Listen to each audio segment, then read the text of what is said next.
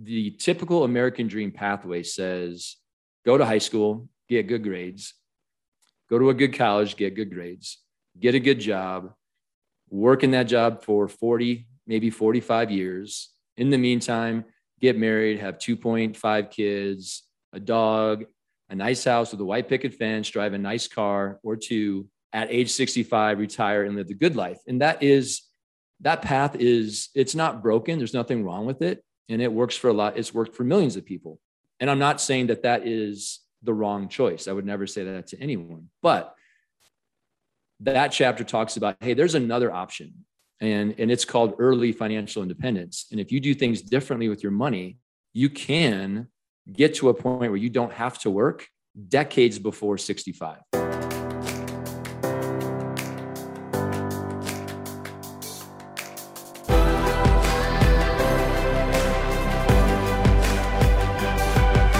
This is Better Wealth with Caleb Williams. Dan Sheeks, welcome back to the second time of being on the Better Wealth podcast. You got a book that's coming out that I want every single person that knows of someone under the age of, what are the age range here? The book is for teenagers, so I guess under 20. So under 55.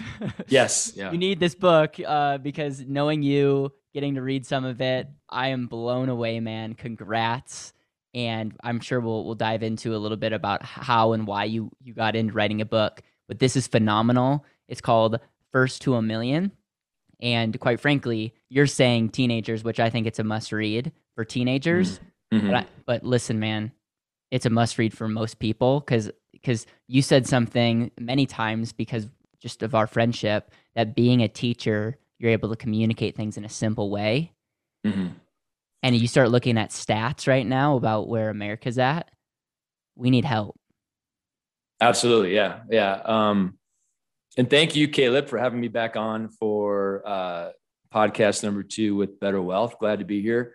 Super pumped to talk about whatever you want, including the book. But I think as I said on the first podcast, we are both cut from the same cloth in that we're just out there trying to help people live their best lives. And if they like what we have to say, then we're willing to say it. Yeah. So I want to encourage if you're like listening to this and you're like, man, I want to learn more about like Dan, his background, all of that. We did an episode, it'll be in the show notes. And I would just encourage you to listen to that because I've gotten so many people reached out. I know some people reached out to you as well. And it's just like, I really appreciate the authenticity, the heart behind teaching and getting into this. But I want to jump right in. Why a book? You're publishing it with Bigger Pockets, which by the way is like a big deal in the FI community and just has a lot of credibility behind that. And you're also getting on some really, really big stages. And so how did you pull that off? Why did you pull that off? And then I want to dive right into the concepts in the book because like I said, it's like, where do I even start? Each chapter could be a whole podcast on its own, which is a lot of times a book has like 3 nuggets and they fluff it up. You pick a chapter, you'll get value. Yeah. And thanks for saying that, by the way. The book is like we said, it's written for teenagers. The subtitle is A Teenager's Guide to Achieving Early Financial Freedom.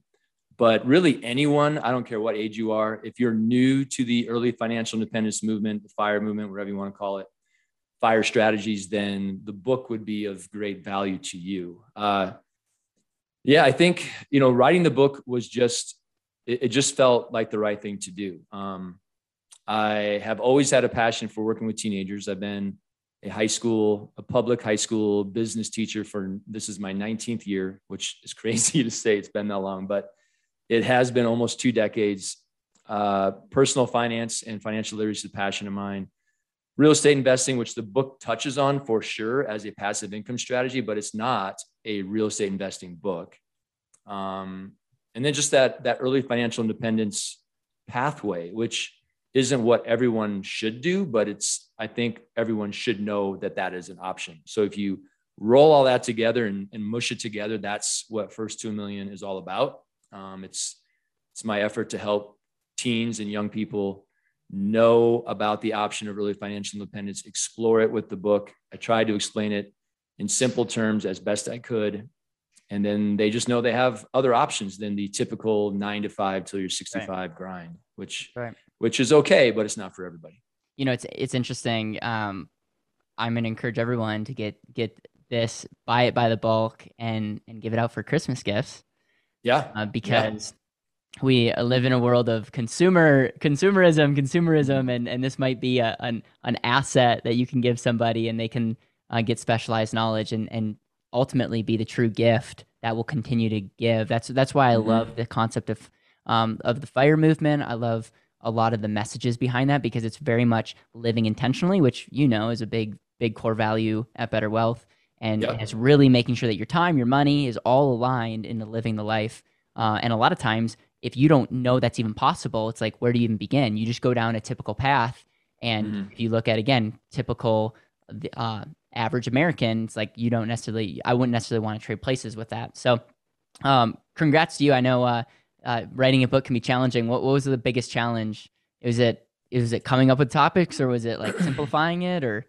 Yeah, I think, and by the way, you mentioned Bigger Pockets. I'm super, super grateful to the team at Bigger Pockets, the publishing team, for, I think, taking a risk on this book. I mean, I think it has immense value, but the books they've published so far, almost all of them are real estate focused, and they're all aimed at, I would say, 30, 40, maybe 50-year-old adults. So this book being specifically for teenagers, and it's more of I would classify it more as a personal finance book than a real estate investing book. They deserve some credit, because I think they're doing it because they know it can help a lot of people.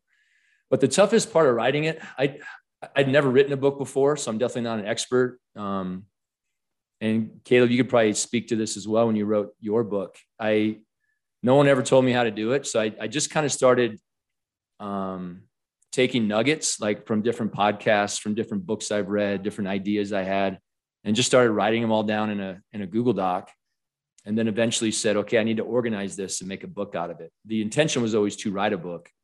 Actually, the initial intention was to write a workbook, more of a checklist, which was born out of some speakers from Bigger Pockets coming to my classes to talk to my kids. And I thought, I really need a checklist to get kids into this pathway, should they want to pursue it.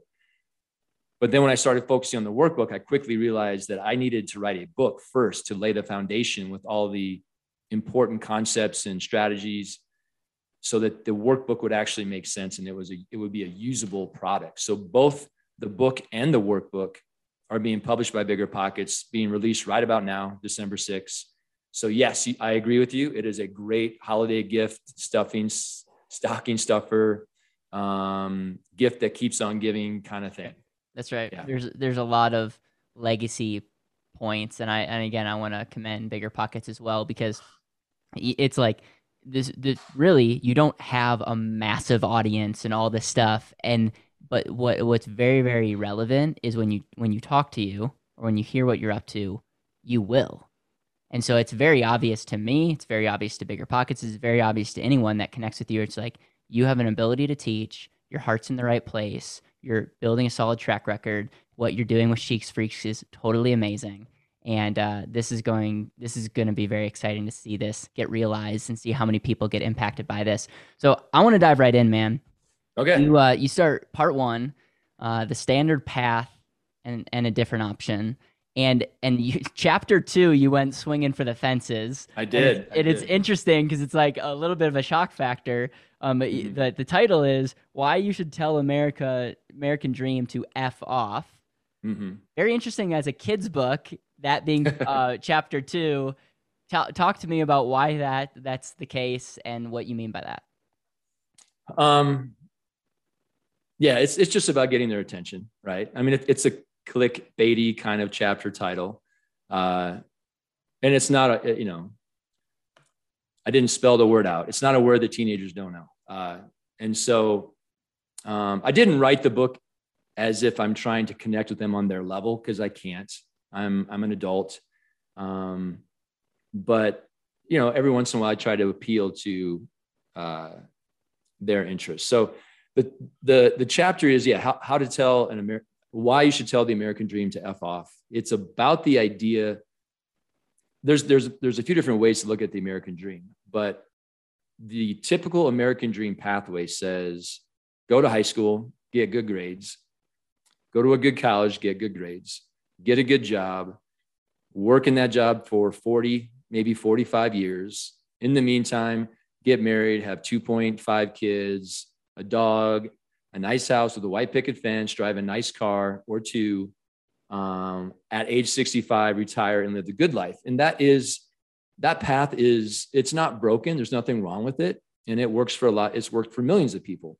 And I'm not saying that is the wrong choice. I would never say that to anyone, but that chapter talks about, hey, there's another option. And it's called early financial independence. And if you do things differently with your money, you can get to a point where you don't have to work decades before 65. And I'm not saying that option is right or the perfect one for anyone. And then there's everywhere in between. I mean, we know people who have achieved early financial independence in their 20s. They hammered it and they kind of went all in and they took some risk and maybe they made more sacrifices than they should have. But if you go from 25, 30 to 65, there's everything in between there as far as options go. So the one option of going till you're 65, as okay as that is, it's not the only option. So really the entire mission of the book is just to lay out other options and allow the reader to decide what's best for them. Yep. And by the way, when people hit 65, it's going to be deferred to 70 or 75 because you just look at stats like the typical traditional way is not going to work. I'll be the one that says that. You can kind of be like, hey, I'm not saying it's wrong. It's wrong. Like, don't do that or be intentional. If you love the work that you're doing, amazing. But lean in, and there's a better way. And a lot of times, people just need to see that that's possible. And so, I love that. By the way, it got my attention, and I think it really sets the stage to saying, hey, a lot of the issue is where we're going, because if you're playing a game that you think the best thing to do is go to high school, go to college, work a job, do your thing, retire at 65, 70, you could crush it, but you'd be so mad if you're, learning about this 20 years from now. And how many people did we meet the other day? Because we went to this conference and everyone had this epiphany later in their life. And it's really cool to start seeing the young people get this. It's really cool. And it's going to be cool to see the case studies or the second edition of people that actually took your book, were 15, 16, 17 years old and became financially independent before their age of 20. Like that will happen. And that's possible. It's going to be cool. So chapter 3 is all about the FI equation, which I'm curious what that is. And then the 4 mechanisms of the early FI. So I'm just wondering like what that is in a nutshell. Yeah, in a nutshell, because the rest of the book really is about, I should say the majority of the book is about the 4 mechanisms. So the FI equation, or FI, there's no right or wrong way to say that. The FI equation, different people describe it different ways. My version of it is passive income plus what I call sustainable asset withdrawal is greater than living expenses. And so there's 2 parts to that left side of the equation. Passive income from whatever source most people in the FI community are real estate investors, and that's where they get a lot of their passive income. It could also be from a business that you own but don't run. It could also be from, vending machines or car washes or whatever you choose. So passive income is kind of the bigger pockets version of FI, building passive income. The sustainable asset withdrawal is more of the Choose FI community and the Mr. Money Mustache community version of FI, where you're aggressively saving, putting it into index funds, using the 4% rule to save 25% of your annual expenses. And then now you're FI. You hit your FI number, you're financially independent. Mine combines both. And I let the reader say, I want to go 50-50, right? 50% in real estate, 50% index funds, or 80-20, whatever they want to do. But the point is that those 2, if you add them together, more than pay for your living expenses. The 4 mechanisms of early financial independence that the book spends a lot of time talking about. One is earning more. So not just a full-time job, but finding a way to have a side hustle or some passive income streams. Mechanism 2 is spending less. It's all about frugality, increasing your savings rate. Mechanism number 4 is about saving the difference. So what is the best way to save? If you're spending less and earning more, there should be a nice difference there that you're going to put away for either passive income streams or hopefully index fund investing or something similar.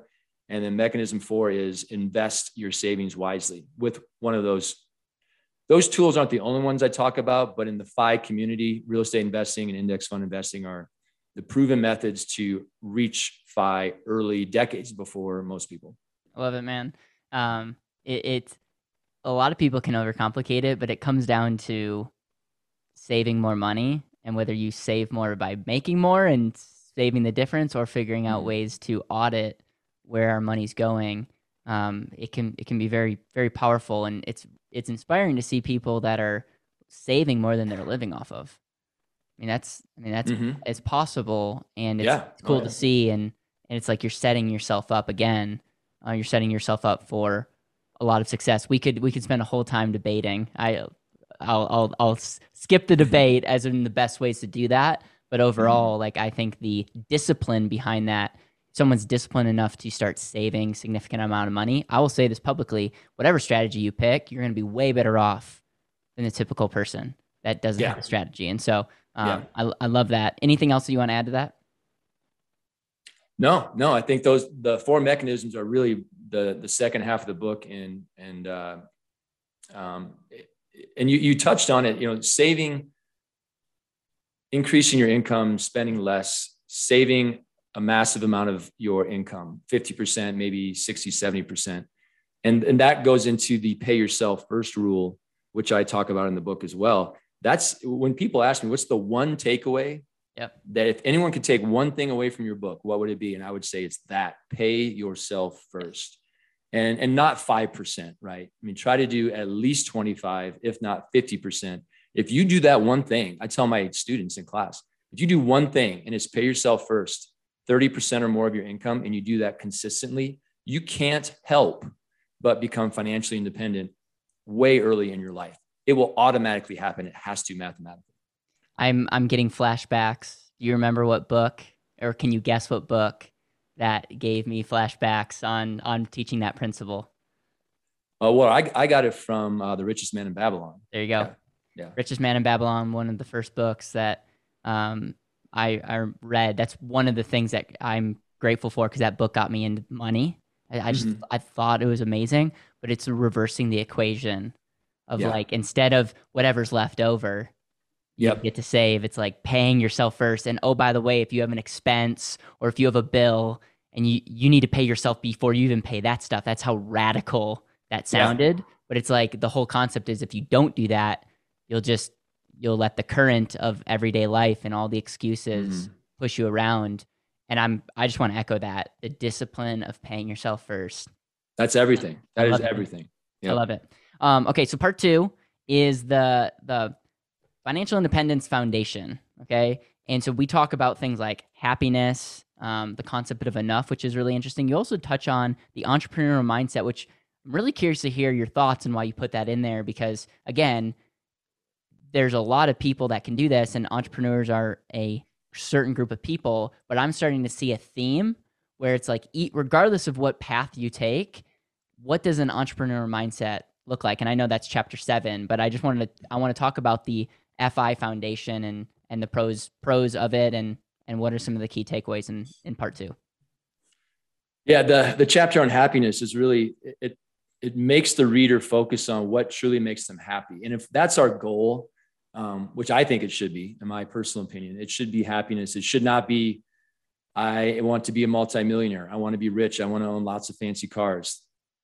That is okay. But the happiness, without happiness, then what's all that even good for? And so it forces them to look at what actually makes them happy. And when they do that, and I actually have them write out a list, they generally come up with, and this would be anybody, not just a teenager, but spending time with family, spending time with friends, enjoying my hobbies, maybe traveling. These are the things that make me really happy. Generally, those don't cost a lot of money. Hanging out with your friends in the park and having a picnic is a pretty low cost budget item. So if you really want to be happy, and that's your goal, which at least that's my goal, you don't have to have millions upon millions upon millions of dollars.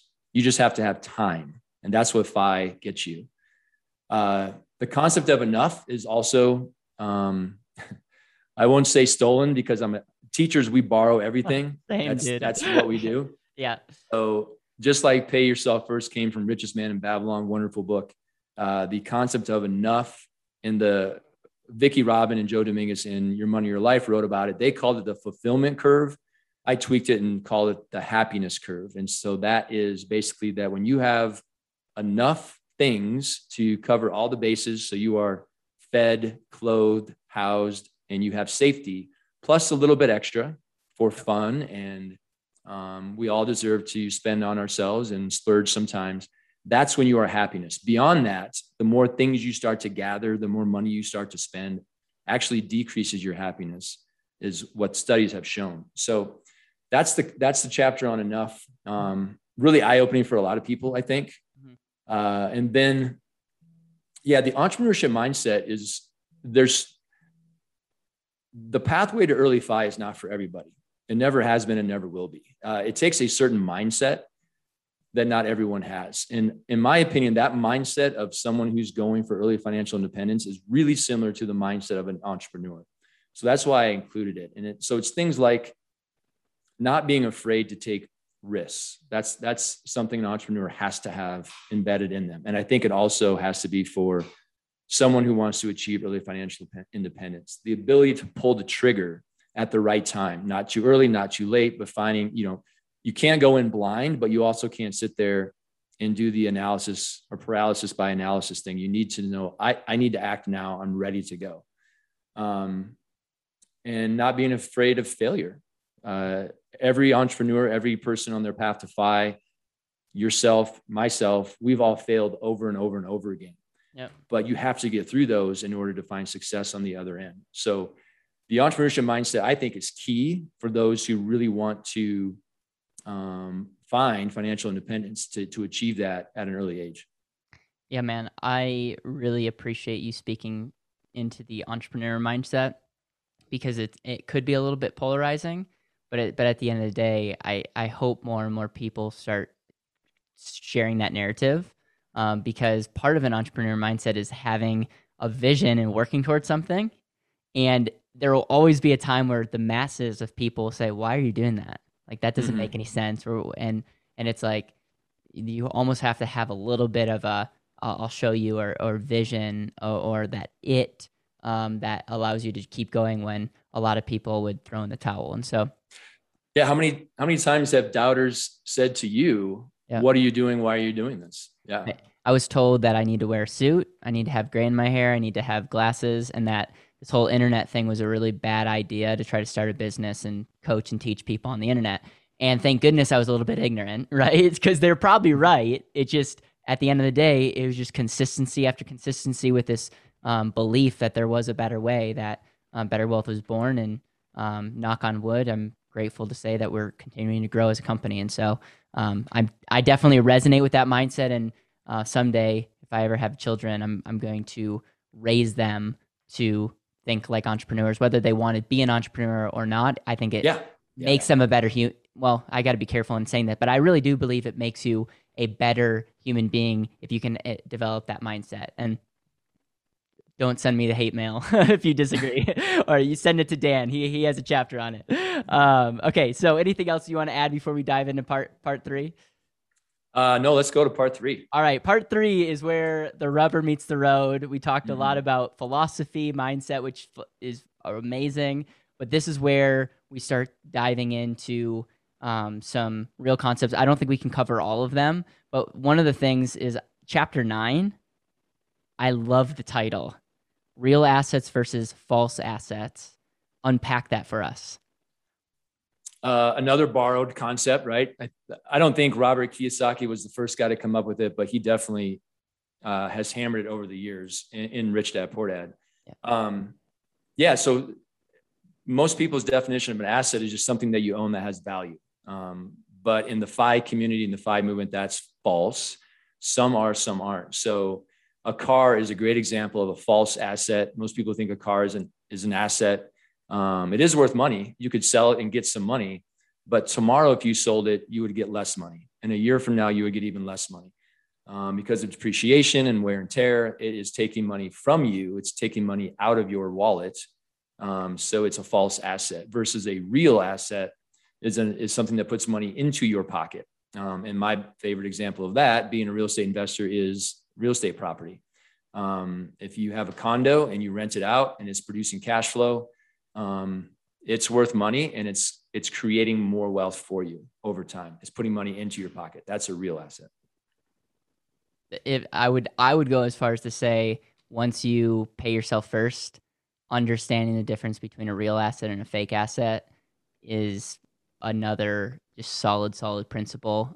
I talk about an asset-based activity versus a liability-based activity. I also borrowed it or was inspired by Robert Kiyosaki, but I just find that a lot of people in how they spend their time and money is like, is it putting money back in your pocket, or is that activity that you're doing, or that asset that you're buying, is that taking money away? And that concept, again, is an amazing filter as it relates to what you spend your time and money on.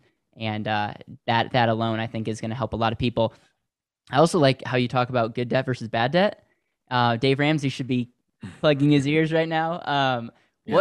I like that you're touching on the debt piece, and you also touch on the credit score in a kid's book, a teen's book. I love that because in full transparency, man, I paid cash for my first car. I paid cash for college. Here I am at 21, starting Better Wealth. Don't even have a credit card. I'm like trying to get a credit card, and like, my balance is like $2,000 because and it was like, looking back, I'm like, the biggest regret I have in growing up is I wish I would have understood debt and understood credit. And it's now looking back would be the one thing that I would massively do differently if I had to redo my teenage years. Yeah. And you thought you were doing the right thing, right? You were paying all cash for a car. That's for Dave Ramsey and a lot of people, that's the right thing to do. You're not building up bad debt by having a car loan. But with credit cards and building credit score, it's so important. It's a game. You got to know the rules. You got to play by the rules. I tell the members of my community and in the book, anyone who reads the book, I tell them, get your first credit card the day you turn 18. Like, roll out of bed, go to your computer, apply for that first credit card. Get your second one at age 19, get your third one at 19 and a half. Use every one of them every month for things that you would buy anyway. Pay them off in full every month on time. And by the time you're 19 and a half to 20, you will have a 750 plus credit score. Many of my members have done that exact same thing. And you are miles ahead of most 20 or 30-year-olds as far as credit score goes. And it's so important, especially when many of the real assets that we want to purchase require some kind of a loan or a mortgage. And without a credit score, it makes it tough. Not impossible. You can partner or have a co-signer, but that credit score is key. What's the difference between good debt and bad debt? It's very similar to real assets and false assets. Bad debt is money that's stealing from your net worth. A car loan, great example. Student loans, honestly, you can debate that a little bit, but student loans for most people are bad debt. Credit card debt is the worst. That's bad debt, especially if you're paying that high interest rate. Good debt is money that you've borrowed, but it's making you more than you're paying to borrow that money. So if you borrowed $100,000 to purchase a car wash, but that car wash is kicking off plenty of money to more than cover the debt service, the interest on that loan, then that loan is making you money. That's good debt. I'll take that all day long. So is it fair to say that a car loan could be good debt if the funds alternatively are making you more money than the cost of the loan? Yeah, I had a conversation with someone recently about, what if I buy a car and I get a loan to buy the car? Money is really cheap nowadays, so interest rate's not too bad. And then I take that car and I rent it out on Turo, and I'm making more money renting it out than I'm paying in interest. Absolutely, do that all day long. And there's people who are making a living off of Turo. They have several cars, fleets of cars. Although I heard recently that The rental car market is kind of coming back into check with their pricing. So Turo Yeah. entrepreneurs are having a little bit tougher time. I don't know the ins and outs of that. It's not my Yeah. gig, but No, yeah, if I'm even saying this is just us going live chatting. I'm saying if step number one in buying a car is can you pay it in cash? Because I think I think you and I both can agree that debt can enable bad purchases. Like house, banks will let you buy a house that you probably can't afford, but on paper you can. So number one, if you figure out what car you want to drive and you can pay cash, what I'm saying is it would be an interesting thought experiment to still get the loan and take that money that you were going to pay cash for the car and go invest it in the index funds or a yeah, business or yeah, potentially a down payment on real estate. It's just a thought experiment. And the idea is opportunity cost is a real thing. And I want to echo what you said. Good debt puts money back in your pocket, increases your net worth. Bad debt robs from your net worth and ultimately enables you or takes money that should be working for you and that's not. And unfortunately, we live in a culture where people are using debt to bankroll their lifestyle, and yeah, yeah. that's a game you'll never win. That's a game that makes you work till you're 70 years old. Yep. Yeah. I want to talk about another chapter that you have. It's called Income versus Wealth, and I kind of crack up on this because I don't want to get too political here, but a lot of people think they're attacking the wealth, but they're really just attacking high income earners. Mm-hmm. And there's a difference. Talk about the difference and what this chapter entails. Uh, yeah, I think people do oftentimes, and young people might be more guilty just because they see a lot of people on social media who have high incomes and it looks like they have high net worth, but they don't. So you can have a high income and you can have zero or negative net worth. You can have a low income and you can have an amazingly high net worth. It's all about what you do with the money you earn. Income is money you earn, it's money coming in, but net worth is how much of that do you keep? Cash, investments, and other ways to help build your net worth. So net worth is more important. Income is great if you have a high income level, awesome. But if you're spending it all or more than that, some people make 500,000 a year, but they spend 700,000 a year. Their net worth is negative. They may look on like all their pictures on Instagram and Snapchat might make it look like they have a high net worth, but they don't. The also interesting thing, I don't know if you cover this in the book, but the how it's taxed is different as well. And so a lot of wealth is created in assets that's in many cases are taxed different than high income earners, and it's definitely a paradigm shift there. Yep, you're exactly right. Chapter 14 is all about passive income, and I think this is another solid foundational thought process as it relates to FI and just is the ultimate goal. So my question number one is there anything truly passive? And is passive income real, or is it the idea of not actively working? Yeah, that's good. So passive income by definition is money you earn without working, right? Right. The closest thing I know to passive income, truly passive income, would be index fund investing. You put money in, you never touch it again. You let it do its thing for 30 years. That's pretty passive. And you don't even have to check it. If you set up automatic investments every month, it's a little less passive, but still pretty automated. You don't have to touch it really.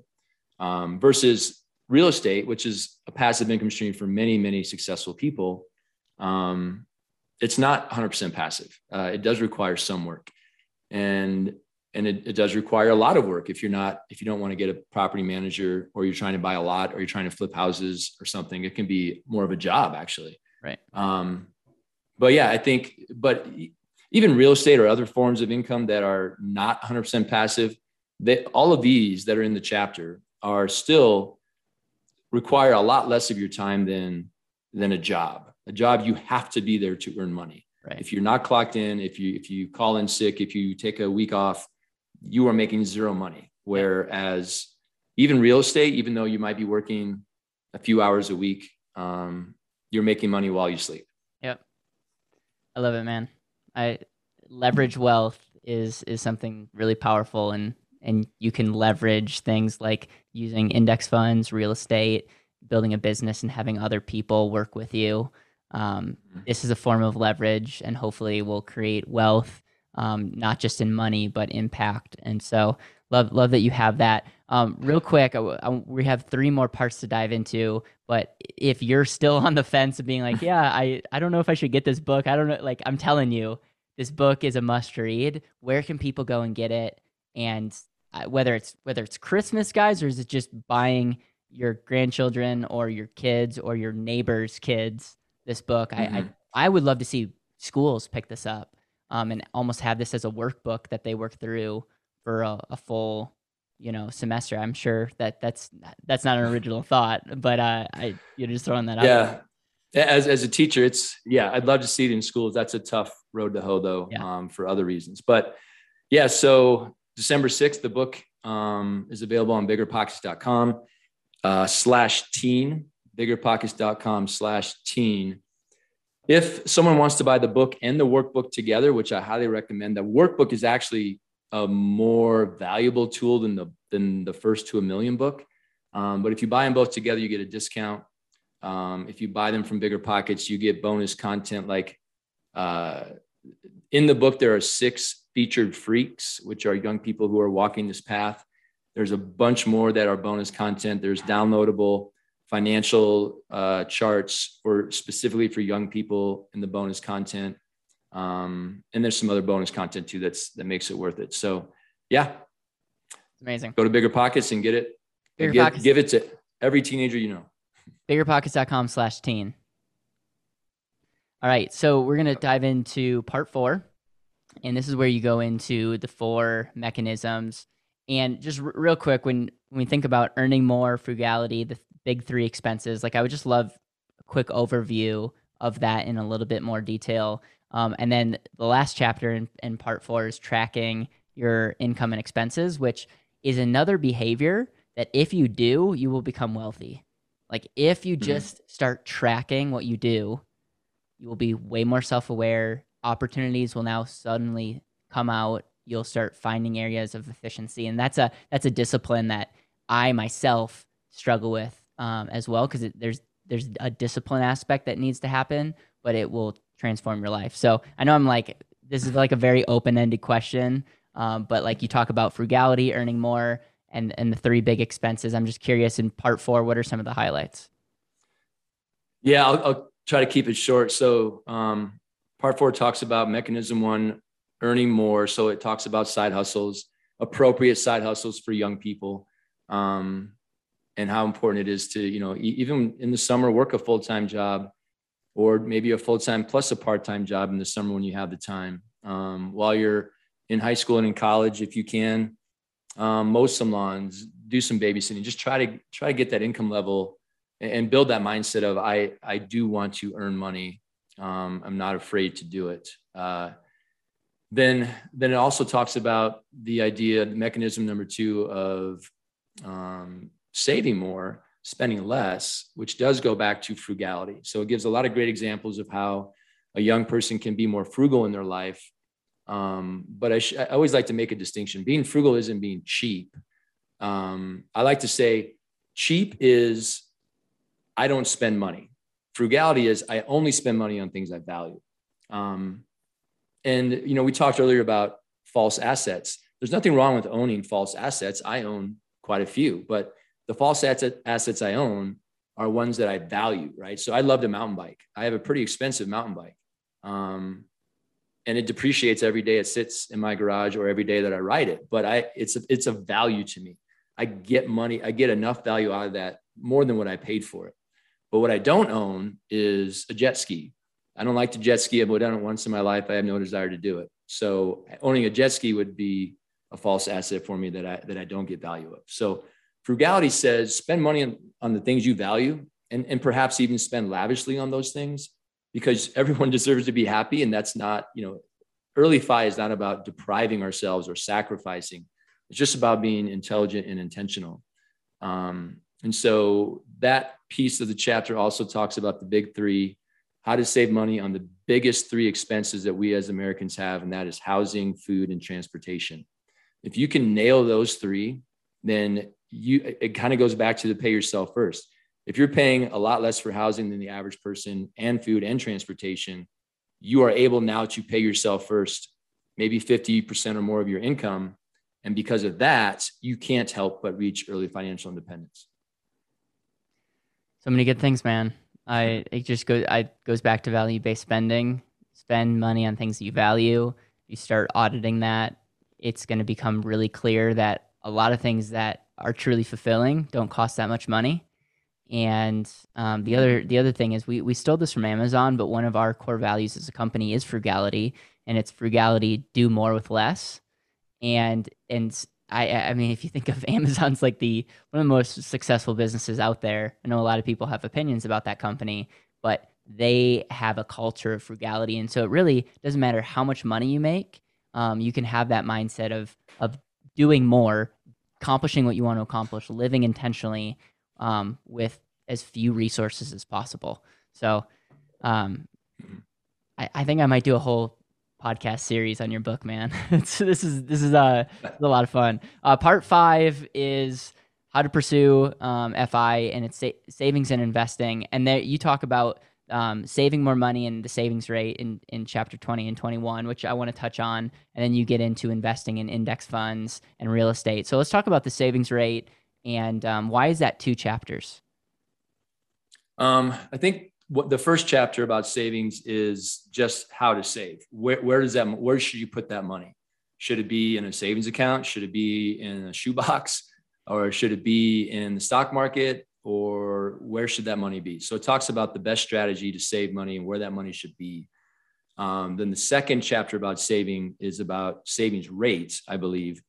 Yeah. I might have the order mixed up there, but the savings rate chapter, it tells them how to calculate their savings rate. And it gives them a goal. And basically the goal is to increase your savings rate from whatever it is now over the next 5 or 10 years so that you're saving more of your income and therefore paying yourself first a higher chunk of the revenue coming into your life. So those 2 things combined help you get money to then do mechanism number 4, which is invest it wisely. Yep. And you talk about investing, and then you talk about the index fund and 4% rule. And do you want to touch on that? Yeah. So my book, I really wanted to write a lot more about all the different ways to invest, but I had to kind of check myself sometimes and go, my reader might be 14 years old. Yeah. And this might be the first introduction they've ever had to money. They also could be 19 and have been investing in the stock market for a year or 2 and know a lot about it. So I kept it simple, but I definitely focused on the 2 investing strategies that I see most prevalent in the FI community. And they also happen to be the 2 investing strategies that my wife and I focus on as well. And that's index fund investing and real estate investing.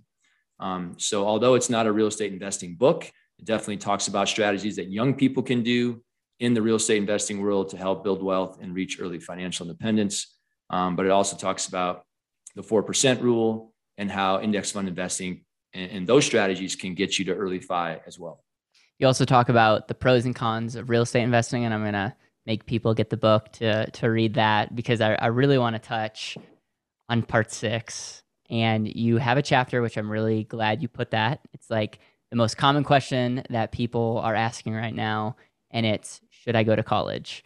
And parents are potentially going to be pausing this podcast, but yeah, but seriously, it's a huge question. I've had my friend Mitchell, who has Praxis, which is a college alternative. I love that concept. And on that interview, he just talks about how college is maybe not the right fit for everybody, and you start looking at the cost. And at the same time, I think college is the new high school degree in a sense. And so there's a fear of like not going and getting it.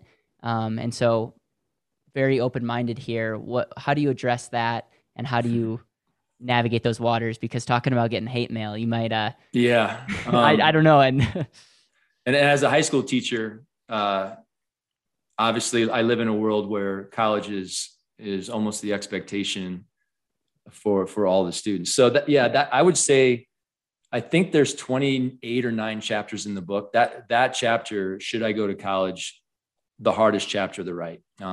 Took the most time to write. Several revisions of that chapter. But when I boil it down, or if I wanted to boil it down, it really, I don't tell them what to do. I can't tell any, without meeting them and knowing them, I don't want to give advice. So I basically say, just like whether or not you should be on an early FI pathway, the choice of college is very personal, and there's a lot of factors that need to play into that.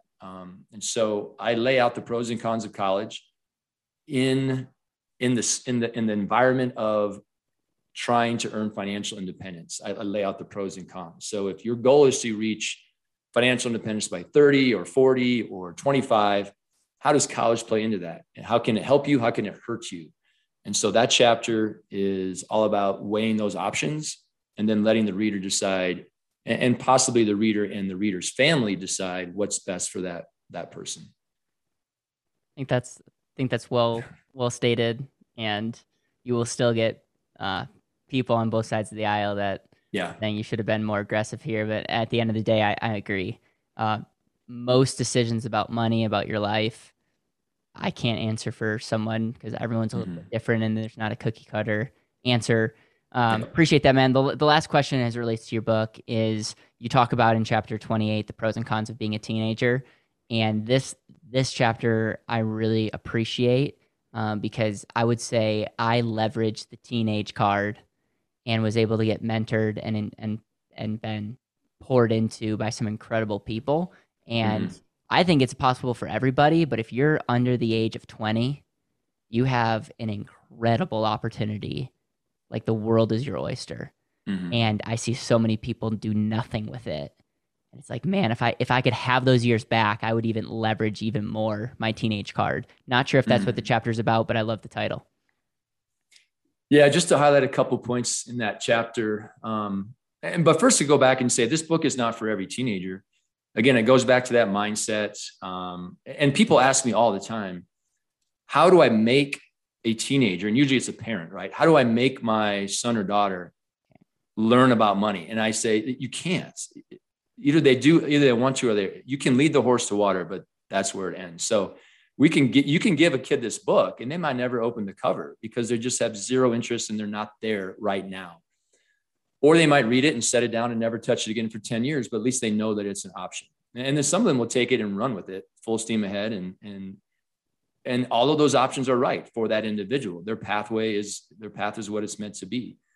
So as a teenager, I often tell people, I think I took the easy route, as opposed to you, Caleb, dealing with adults. And most people do deal with adults when it comes to personal finance, but my job's so much easier because my audience has not made those big financial mistakes yet. They have not incurred a dime of student loan debt. They haven't wrecked their credit score. They don't even have one yet. They haven't inflated their lifestyle by spending every penny of their income because they probably don't have much of an income and they don't really pay their expenses. They live at home. And they're pretty open to all the ideas about money. They haven't yet built those bad habits. And so they're a clean slate. So that's one of the pros of being a teenager, is that you don't have bad habits yet when it comes to money, as opposed to, let's say a 30-year-old who comes to Better Wealth and says, Caleb, I'm in a hole, help me dig out. And then you got to start from a negative perspective. But one of the cons is that as a teenager, you really don't have a good idea of how your life is going to play out. That 30-year-old, maybe they're already married and they have a couple kids and they know that they're not going to have any more kids and they know exactly where they want to live for the next 30 years of their life. A teenager doesn't know any of that. They don't know when they're going to get married. They don't know how many kids they're going to have. They don't know where they really want to live for a good chunk of their life. Maybe they do, but probably not. And so it's tough to navigate that FI pathway without those major life decisions being crystal clear. And at 16, 17, they're just not. So I help them navigate the pathway as best they can without knowing those big life decisions. It goes back to, if you understand savings, what a real asset is, you understand the power of a good credit score, and you do certain things, you might at 16 years old not know your why, not know what your goal is. But if you make some solid choices, you could be 21, 22, 23, 25 and be set up with Mm-hmm. not like with zero to no financial baggage. In fact, you have real assets that are helping you Mm-hmm. versus like having that realization and being $100,000 in debt in it with a degree that you don't even want and having no money discipline. So, man, I don't want to be the Mr. Hype person that's constantly hyping people, but I just really admire what you're up to. You can obviously get this book anywhere, but if you go to Bigger Pockets, you're going to get a lot more bonuses. So biggerpockets.com/teen. Anything else that you want to say, man? Like I, again, commend you for what you're doing. I think this is a must read for everybody because every concept that we went through, it's like, oh, it's probably a powerful concept and what I preach. I talk to majority of people that are not teenagers.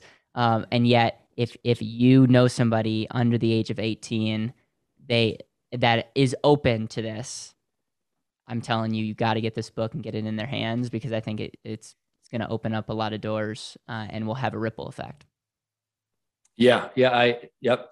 I agree. It can change their life. The other thing I'll mention is, and you touched on it. So I do also have an online community called Sheiks Freaks that you know well, Caleb. Thank you again, by the way, for being a guest on our weekly Zoom call. But the community is just a ton of young people from across the country. Anywhere that group is actually more 15 to 25. But they're all highly interested in everything we've talked about today, right? Including entrepreneurship and mindset, and real estate investing, everything. And so if any of your listeners know a teenager or they are a teenager and they want to get into this community and be around like-minded individuals, hustlers, grinders, people who are going to change the world, then if they go to the website, sheiksfreaks.com, they can join the community. If there's a free version and there's a paid version of the community, they both have great value and great features. But if they want to do the paid version of the membership, if they enter the coupon code Better Wealth, all lowercase, one word, Better Wealth, then they'll get a nice discount for the annual paid membership into Sheiks Freaks. And there's just a ton of stuff going on in there. So, Man, thank you. That means the world. And I'm a big fan of being in the right rooms. And thank you for what you're doing. I've had the opportunity to meet a couple people from your mastermind after speaking, and you definitely have some world changers on there that I probably could be taking lessons from anywhere from running a podcast to building wealth to different efficiency hacks. It's really impressive. And so thank you for the work that you're doing. I usually end our podcast with the legacy question. You already answered this, but I'm going to have you answer this again since now you're a father. Congratulations, by the way. Yeah. Thanks. So this is your last day on earth. You can't give your son, your people that you love the most, your book. What are you going to make sure to communicate in that last conversation up until this point? It's funny. I have no idea what I said last time. So I'll have to go back and see if I give the same answer. What comes to my mind this time is the idea to allow yourself to be happy, which sounds so simple, but I think, and maybe this is more a personal journey for me, but there are many days where I'm so focused on accomplishing a goal or getting these 10 things done that I don't actually enjoy the gifts around me and sometimes slow down. And maybe being a father has kind of woken me up to that. Every time I just hold my son in my hands and we're just kind of looking into each other's eyes, those moments are so precious. But if you're not in the moment and you're not slowing down sometimes throughout your day, then those things just pass you by. Those opportunities pass you by. So allow yourself to be happy, allow yourself to be in the moment, be in the present, and enjoy the gifts that are we're all so blessed with so many gifts that we take them for granted. So we shouldn't do that. Dan, I appreciate you coming on. Appreciate the answer. Go get Dan's book. It's anywhere you can buy books. Go to biggerpockets.com/teen. You'll get some bonuses, and then check out what you're up to at sheiksfreaks.com. And then if you want to join the mastermind, type in Better Wealth as a coupon code. Yep. Thank you, man. I appreciate that. And thank you. Thanks for having me, Caleb. I love what you're doing. I love everything about Better Wealth. Big fan of yours, and keep crushing it, man. Keep doing it.